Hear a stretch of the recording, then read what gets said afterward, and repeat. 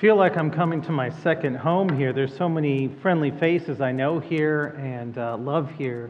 So it's a delight to come again to preach here at Harvest and to be able to fill this pulpit of men I really respect. I've been very thankful and blessed to get to know not only Dale, but to be able to get to know Wayne and Pastor Greg and Pastor Adrian, and to get to know intern Mark Scaturo and all the staff here. So it's just a delight. Thank you for letting me come again to preach here. I think you guys do it for my sake more than your sake, but again, thank you for showing me that kindness. Please turn in your Bibles to Romans chapter 8. Romans chapter 8, and we'll be reading from verses 12 to 17. That again is Romans chapter 8, 12 to 17. This is a text that's very close to the heart of myself, the idea of sonship, adoption. But for Harvest is a very committed church for adoption. I think that's beautiful, and it's very biblical, and we'll see it tonight. From Romans 8, 12 to 17. So then, brothers, we are debtors, not to the flesh, to live according to the flesh. For if you live according to the flesh, you will die. But if by the Spirit you put to death the deeds of the body, you will live. For all who are led by the Spirit of God are sons of God. For you did not receive the spirit of slavery to fall back into fear, but you have received the spirit of adoption as sons, by whom we cry, Abba, Father. The Spirit himself bears witness with our spirit that we are children of God. And if children, then heirs, heirs of God, and fellow heirs with Christ, provided we suffer with him in order that we may also be glorified with him. Please join me in prayer that the Lord would bless the reading and the preaching of his word. Sovereign, majestic Lord, there are beautiful, glorious words on these pages. I, as a vessel of clay, am not able to give full expression to the beauty of these. So, Lord, I pray that through the power of the true preacher of this word, which is not myself, the Holy Spirit, may you thunder, may you boldly exclaim, may you show the beautiful vistas and truth in these passages. May we hear of Jesus and keep me from all error, that you would be glorified and that your people would know your truth. We pray in Christ's name. Amen. I had a good friend of mine from seminary who struggled with the concept of a father, a dad. When he read Scripture and he saw the words of father or dad, he misheard them. He misheard them because his dad was an physically abusive man. He was a drunk. So when he thought of the idea of a father, he thought of it as a distant, cold, hurtful idea. He even said one time to me on an aside, he said, it almost feels like it's a cuss word.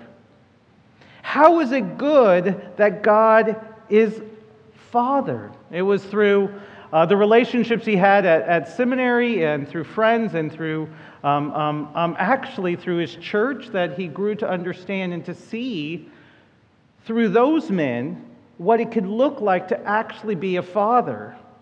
What it actually could mean for God to be Father, to be such a rich and beautiful concept. And this can be true for us. We can read our experience, maybe with our dad or mom or family. We can read our experience and read it into God and think, God must think these things of me. Paul intends to provide us comfort and assurance in this passage. But we could read this passage when we see words like, we are called to put to death the things of the flesh, or you will die. We can easily read into that and think, well, this is a command. Are you putting to death the deeds of the flesh? Are you doing it right now? And you say to yourself, well, no, I'm not. All right, well, this is just going to be another procedure through all the ways I've failed God. We easily read commands in here. Paul's not trying to command us. He's trying to comfort us. He's trying to provide comfort. And we will find in this passage three things about adoption. We will see adoption as a triumphant life. It is a privileged life and a confident future. Three things: a triumphant life, a privileged life, and a confident future. The comfort of our sonship or our daughtership is with the perspective that the former life is truly in our past, and that our present life is that of being debtors. He says in verse 12, brothers and sisters, we are debtors. Now, when he says debtors, he's trying to say our present life is that of debtors. Not that we are in debt, but that we are obligated. We are set in an obligation. We are under a mastery. We're not independent people, but we have a master. Formerly, our master was sin and the devil, and we are obligated to sin and the devil. But we no longer are. We are under obligation or mastery of the Spirit and of the Father. You see, Paul was torn in chapter 7 between his former life and his present life. I'm not doing the things I ought to be doing. Actually, I'm doing the very things I don't want to do. Who's going to free me from this body of sin? I don't know what to do. I'm torn within myself. Maybe you feel that same way tonight. God, if I'm honest with myself, I'm not getting it done. I have failed you, Lord, and I still feel like I'm failing you, Lord. He's torn. You see, in chapter 8 here, verse 13, he says, for if you live according to the flesh, you will die. But if by the Spirit you put to death the deeds of the body, you will live. You see, the old life, the life of sin was death. Now, when you think of death, you immediately think of a dead body. But you don't think in terms of destruction. That sin is not helpful. Every time there is sin, there is just a harvest of destruction.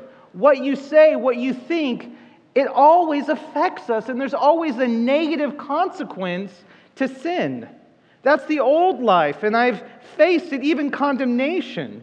But he's established from verse 1 to 11 here in chapter 8 that Christ has set us free. He says 4 times, Paul says 4 times in 8 to 11, that we have been made alive in Christ by the Spirit. So he's talking about lively, joyful things here.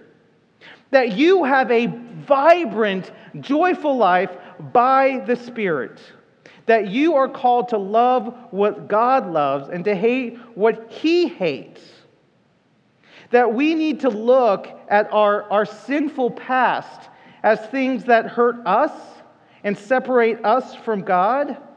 We are called to live not according to the flesh, but to put to death the deeds of the body so that we can live in joy of the Lord. It's a lot like if you've ever dated. There's a lot of young people, so I'm assuming you guys understand the concept of dating.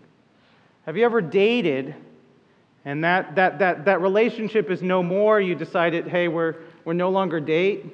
What do? You unfriend that person on Facebook. You lose their number, right? That's kind of what Paul is asking you to do. Hey, that's your past. You're now united to Christ. Whatever that was that's no longer you, lose that phone number. Unfriend that person on Facebook. That's no longer you. That's longer part of your life. It's at this text right here in verse 13 that people misread John Owen. You've heard maybe that famous line from John Owen in The Mortification of Sin, be killing sin or sin will be killing you. And we misread that, we mishear that. We think that it's our job to take sin and kill it and put it to death, as if it's in our power to do something so profound. Except that sin has mastered us and is so powerful that if you are struggling with temptation, normally between you and temptation to sin and yourself, who ends up winning most of the time? It's sin. So if you're thinking about, well, what he's saying here, and it's a lot like John Owen, be killing sin or sin will be killing you, we misunderstand. We can't kill sin. How are we more than conquerors? It's because we are more than conquerors because of Jesus Christ. Jesus decisively dealt with our sin. According to Romans 6, he ended that, and that we are no longer slaves or in bondage to sin. I didn't kill sin. Jesus did a definitive work on the cross for me. I'm living in the victory. I'm a conqueror because of what Jesus has done. So when he says be killing sin or put to death the deeds of the body, he's saying live in the vitality that you've been given in Jesus Christ, and lose that phone number, unfriend, distance yourself with that former life, because you're able to do that because Christ has won that victory from you. And it's all under the authority of God, the Holy Spirit. It's not your power that you're doing this, it's rather the power of the Holy Spirit. He says, for all who are led by the Spirit of God are sons of God. The power for this life is not in you, it's in the Holy Spirit. It's using the analogy of a house. There's a master in the house, there are servants in the house, and there's children in the house. Now this verb here in verse 14, for all who are led by the Spirit, well, you'd have to be a bit of a Greek scholar to understand what it means by to be led. You are guided by the Holy Spirit. Okay, I got it. He is my guardian and custodian. The idea of being led here is the idea of a servant or a slave in the house of a master. They're given a job. Those children over there you're supposed to take care of, and you are to guide them. You are to be a guardian to them and to lead them. And if you don't do a good job to lead them and care for them and guide them, who's going to be upset? It's the master of the house. It's going to be the Father. It's the Holy Spirit who is guarding who? The sons and daughters. What Paul is saying is, to be under that care, you have to be a son and daughter under that Father. To be led and to be guided. You're not under your own authority. You're not under your own power. You're not under your own steam in this life. You're being guarded and cared for by the Holy Spirit. And it's His job to take care of you. You are saved not to just do a task, but really to a relationship where the Holy Spirit is your nanny. That's the idea. It's a nanny. He is there to hold your hand and says, precious little one, hold my hand as we cross the street. Avoid that dog right there. Avoid that little pit of sin right there. Now listen to my voice. We'll cross the street okay. If you listen to me, my job is to care for you. This guiding is more of a nanny. This verb is very rich in that way. We're not under the power of sin. We're being guided by the Holy Spirit. I have some good friends of mine. They adopted a son from India. And what's interesting is this concept we love, idea of sonship, but it's a lot like my friends, because what happens at night when they first adopted this little boy is he'd wake up screaming and crying out. You see, he had seen and witnessed awful things in India. So even though he's in this safe place, he is adopted, he's being taken care of, he's still trying to overcome his past and the things that have happened in his past. And so mom and dad would come and they would comfort him, stroke him on his back as he's crying. He says, it's okay, mom and dad are here. I love you. Now that reality takes time to come to grips, that you could really sleep at night. You see, we understand this concept that we're taken care of by the Holy Spirit. But because of this past, because of this struggle with sin, as very much what Paul is saying in Romans 7, a present reality, it takes time for us to really come to grips that we are being guided and cared for as children of God, led by the Spirit of God, because we are children of God. You see, this is the life we are given. This is the triumphant life. But it's not only a triumphant life, our adoption is also a very privileged life. This is my second point. Paul takes a step further that we're not just sons and daughters, but we've been adopted. Now, adoption in Rome is a very interesting thing. Why did Romans adopt? Most of the time, it wasn't because they feel like they want to have an extra kid in their family and they love babies. Oftentimes, the reason why they adopted was their own personal purposes. Think of Caesar, Julius Caesar. Why did he adopt his nephew, Caesar Augustus? Because he wanted to continue his fame, his name. He wanted to continue his lineage. And they didn't really believe in an afterlife. So if you're going to continue your name, you need somebody who is named after you to continue it. That's why we have Caesar Augustus. Adoption was about your own personal gain. You didn't want your goods to be given over when you died to that brother or that sister. So you adopted somebody so everything stayed in your family and that your name continued down the line. It was an expensive, difficult thing. It was used for political gain. But what's interesting about Romans is Romans did not adopt slaves. Romans would not adopt a slave. That's not what they would do. But we hear in this text of somebody who does adopt a slave.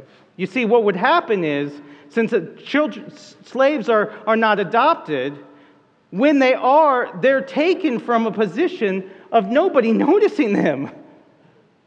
And they're brought into an elevated status and privilege. Only God does this. Not in that culture, not in the Roman Greek culture, but if you were to hear this as a Roman, as people from Rome, this is a book of Romans, right? They understand the culture. You would hear something that God does that no one else does. Wait a second, I'm a slave? And I get to be called a child of God? I get to be taken from the bottom rung and get brought to the top rung? Who does that? Who is like that? No Roman I know would ever do that. Not with a slave. That's what our God does. It's a very immense privilege. We see three privileges in this way, in this text. He cares for us. We are secured. Look at verse 15. For you did not receive the spirit of slavery to fall back into fear, but you have received the spirit of adoption as sons, by whom we cry, Abba, Father. We are secured. Slaves live in fear. They want to be accepted. They're fearful they're going to get punished. And back then, slaves would get beaten on their backs. They're afraid they're going to lose their job. We don't have a spirit of slavery. We have a new mindset. Yet, if we're honest with ourselves, if we have had a complicated family life, we read things wrongly into the situation. If we've ever had an unstable home or a difficult parentage, our parents, our mom or dad, we can read in fear or condemnation or coldness that doesn't exist. We can make it seem like our relationship with God is drama. I sinned again. I messed up again. The spirit of slavery, right? He's mad at me. Lord, I'm sorry. I know what I did was wrong. Please do not be angry at me. Please do not be disappointed. And we feel like He is distant. We feel like He's withdrawn. We feel like He's giving us the cold shoulder. He says, look, I forgave you, but you know what you did. I gave my son for you, but you know what you did. We read in drama because that's the way our relationships are on this earth. We don't really understand grace. But these feelings are not from God. Christ died so that we could have this free life. And the Holy Spirit has delivered it to us. We have not received a spirit of slavery to fall back into fear. That's not what we have on offer here. We don't just have a new mindset, but we have a new name, because we are called and children of God. We are adopted as sons and daughters. We've received the spirit of adoption. The Holy Spirit gives us a new life. He awakens us in this new life, but a new relationship. We are no longer orphans as we were when we were under sin, or we were under the devil. The devil was an evil father. He was a liar and a murderer from the beginning, is what Jesus said. In today's context, you have two large reasons for adoption. Either there's a really bad situation, a child needs to be extracted from that and put in a healthy family situation, or the second reason is parents really do love that child and they know that they can't take care of it, so they give up that child for adoption out of love. The devil is not like that. The devil is not interested in love of taking care of you. God had to wrestle you out of the arms of the devil, and the devil wasn't doing you any favors to bring you into an adopted relationship with God, to take you from the sinful world where your father was a liar and a murderer from the beginning, your father the devil, to bring you into a redeemed relationship, this adoption. God did this in a courtroom. Adoption is a legal, binding relationship. This adoption happens in a courtroom. So imagine, if you will, you're in a courtroom. The judge says to you, let me read the verdict. This person, I declare, is innocent. Do you know what we call that word? When someone is being declared, let me read what the jury has said. We find this person not guilty. Do you know what that is called? That's called justification. They have been shown to be innocent. That is a relationship between a citizen and the government. This citizen have been shown to be innocent before this court of law, before the king, before the government. But then, stop the presses. Something unexpected happens. The judge takes off his powdered wig, takes off his robe, walks down from the bench. He looks at the innocent person and he looks them in the eye. He takes a knee and he says, "Precious little one, you have been hurt. You've been damaged. I am going to adopt you. I'm going to take you home and you're going to be my child." That former relationship done to you, that did you no favors. I see you. I value you. You're going to be my child. This is a legally binding relationship. He takes you home. He gives you a new name where you are sharing in this adoption with Jesus Christ. You are being able to call yourselves a child of God. That is a name, an awesome name. On a side note, that's not what we normally call ourselves. We call ourselves stupid or idiot. What we have received is a spirit of adoption, where we are called children of God. We are given a great name, that the only other name that is like this is Jesus Christ, and we share in the same name as Jesus, as children of the Lord. We have the same status, the same idea of who we are before God is as if we are Jesus.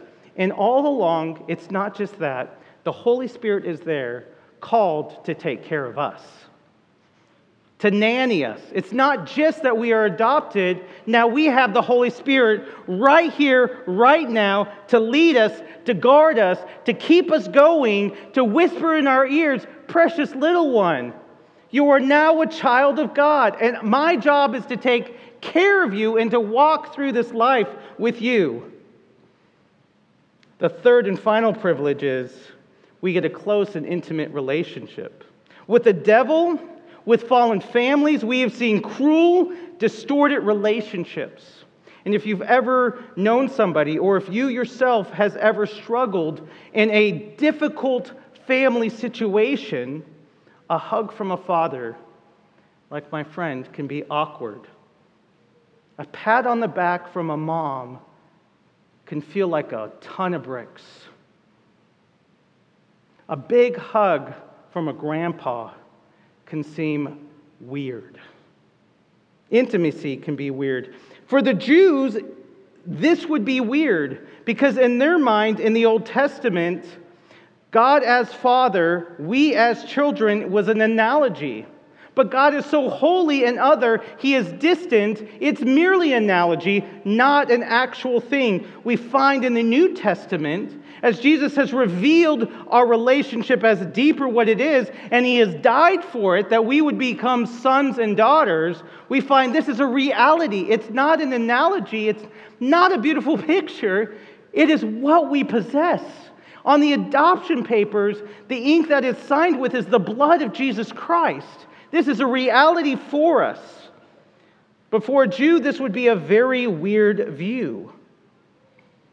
Jesus says, "My desire," in John 17:21, "is that they may be one as we are one. I want for them to know the unity and intimacy that you and I know, Father, that they would have it too." This adoption is about intimacy. It's about unity. It's about closeness. Jesus says in Mark 14:36, "Abba, Father, if it's your will, would you let this cup pass from me?" Where did we hear that language of Abba, Father? Oh, wait, look in our passage. We have the spirit of adoption as sons by whom we cry, "Abba, Father." D. Martin Lloyd-Jones at this point makes a connection.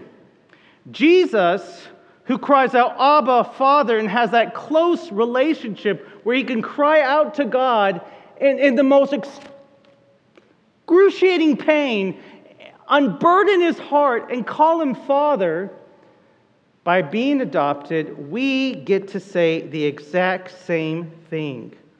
We get to speak the words that Jesus spoke in an intimate relationship. This is a picture of what we actually possess with God. As if we're quoting Jesus in the Garden of Gethsemane, "Abba, Father, I'm pouring out my soul before you," crying out in anguish. I can only do that, as Lloyd-Jones says, because I've been given that in my adoption.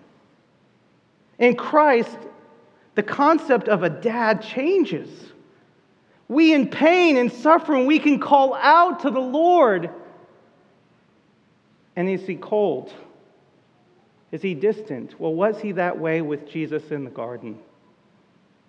Did He give him a cold shoulder? That's okay.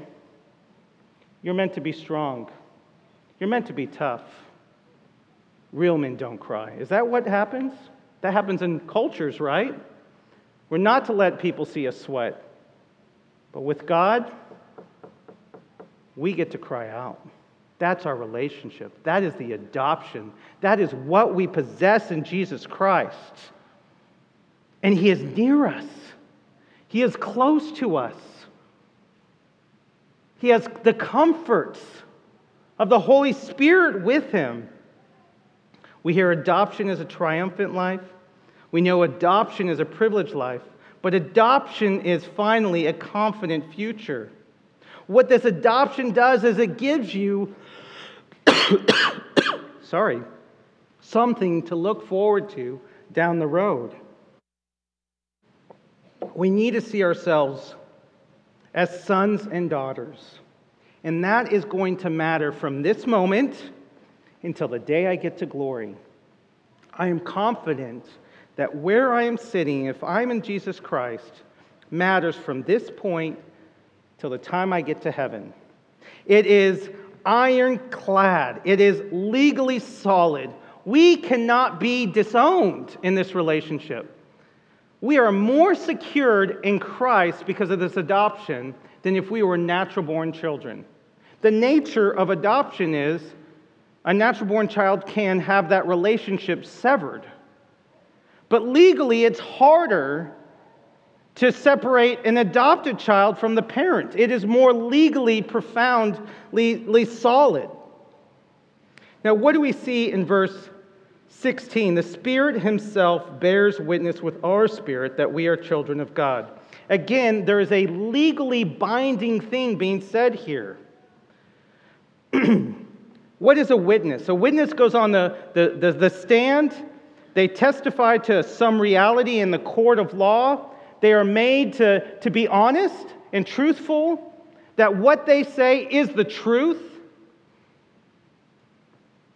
You see, the Holy Spirit testifies publicly, legal, in a court of law of what is real.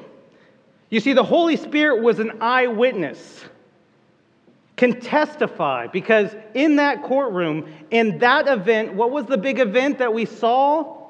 It was at the cross, where Jesus was crucified for our sins. The Holy Spirit was there, saw it, right? That same Holy Spirit, who is an eyewitness, testifies to our spirit. He bears witness of the reality, of the truth of what Jesus did for us. He is an eyewitness. And when our heart condemns us, or when Satan accuses us, and we have been brought to our knees because of trials, because of sufferings, but especially because of sin, where we have feel disowned, we've been broken by the evilness of our actions, the Holy Spirit stands up and says, I was there. I testify to the reality of this. This one, because of Jesus, this one is God's child. It is the greater truth. When we are like Paul in Romans 7, I don't do the things I want to do. I'm doing the very things I don't want to do. When I feel that I'm lost and I have failed and I'm falling away, the Holy Spirit stands up, testifies. You are a child of God. You are precious in the sight of the Lord. I love this passage in Zephaniah 3:17, who says basically the same thing. The Lord your God is in your midst, a mighty one who will save. He will rejoice over you with gladness. He will quiet you by His love. He will exult over you with loud singing. You don't hear it, but that is fatherly language. Quieting somebody by their love. That's what my friends did with their child who they adopted from India.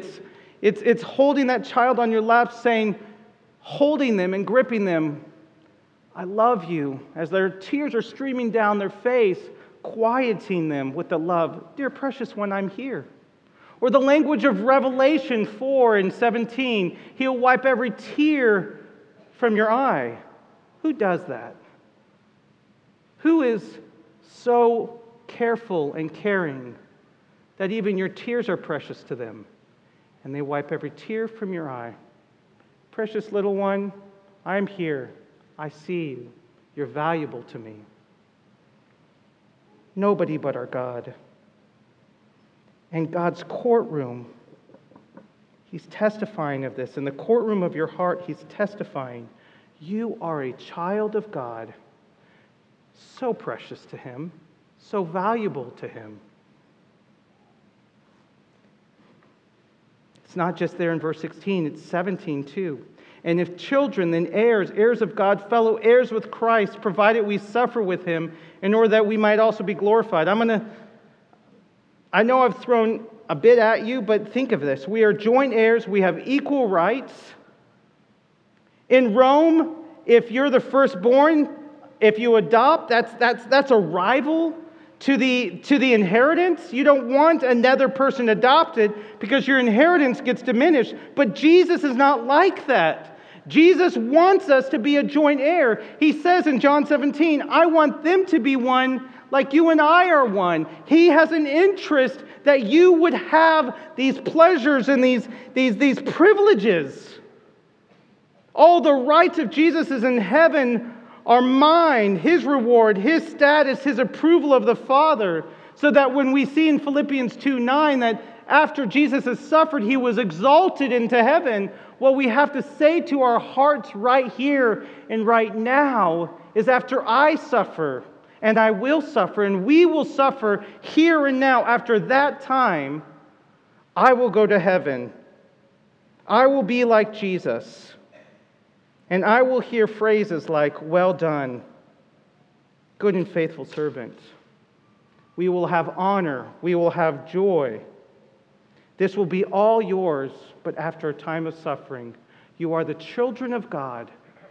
If you don't yet know the Lord, you're struggling in this broken world, I'd encourage you to know Jesus Christ, because that family relationship is so important.